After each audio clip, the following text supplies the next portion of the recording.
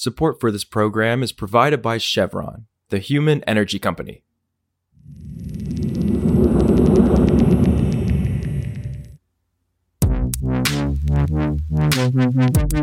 This is Politico Energy. I'm Catherine Morehouse. Over the weekend, there was a major update to a landmark climate change case against the federal government involving a group of young kids and young adults. The petition dates back to 2015, when the group alleged their constitutional rights were violated by federal support for fossil fuels. Since then, the dispute has bounced around the courts for years without a clear path forward. But now, a federal judge's ruling may keep it alive, despite pushback from the Biden administration. So today, we chat with Politico's Alex Guillen about the latest in the case and what's next. It's Wednesday, January 3rd.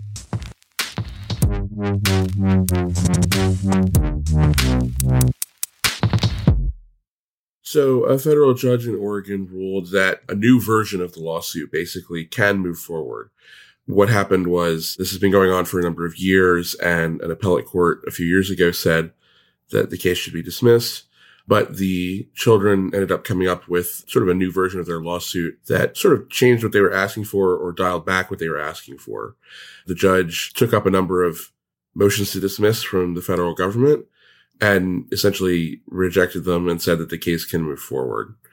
What's changed here is that instead of asking now for a court order for the government to take specific and sweeping action to reduce greenhouse gas emissions and stop subsidizing fossil fuels, the children are now seeking what's called a declaratory judgment. And this would essentially be the judge or other courts saying that the government's actions have violated the children's constitutional rights to due process and equal protection specifically. It wouldn't come necessarily with an order to do anything specifically in response to that. And I know that sounds like that means nothing might happen, but there are precedents for this kind of thing.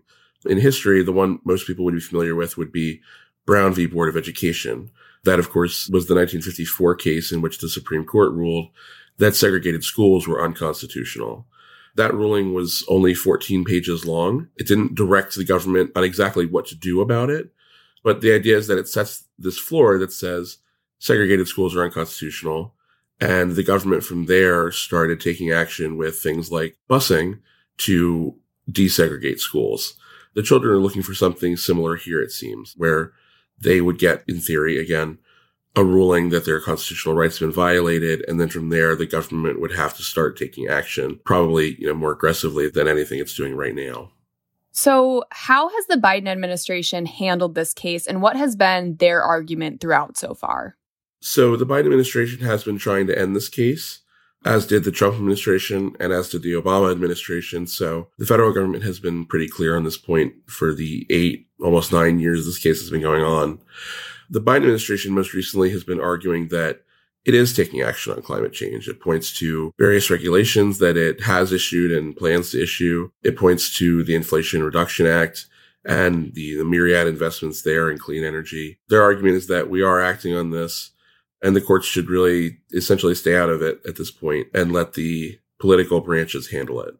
I would imagine they're going to continue making that argument as we move forward. But for the moment, the judge is letting the case continue. And she very forcefully wrote that she acknowledged this is sort of an unusual ruling. But she also wrote that with the benefit of history and hindsight, people may look back and consider the judiciary to have not done its part on climate change. And that's why she's ruling this way. So it's not great for the Biden administration, but there's still a lot to come in this lawsuit for sure.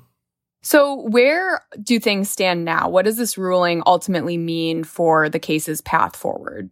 So that does remain to be seen a bit. The judge has asked the government and the children to come together and figure out some next steps.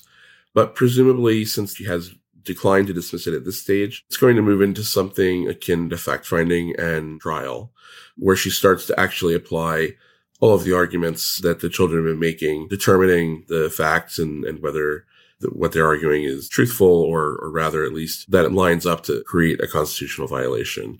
Notably, the judge did decline to allow the government to appeal this ruling immediately, the ruling to dismiss, which of course was denied.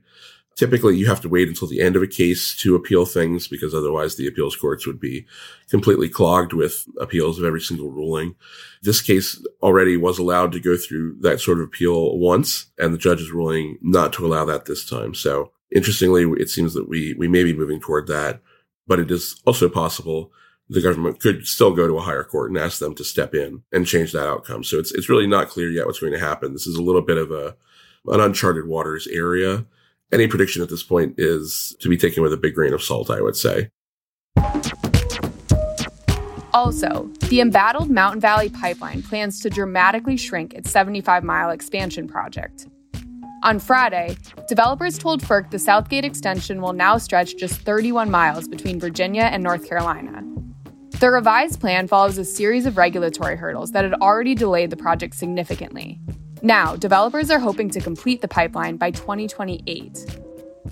For more news on energy and the environment, subscribe to our free newsletter at politico.com/power-switch and subscribe to Politico Pro to read our morning energy newsletter. Some of the music in today's show is composed by the mysterious Breakmaster Cylinder. And that's our show. I'm Catherine Morehouse, and we'll see you back tomorrow.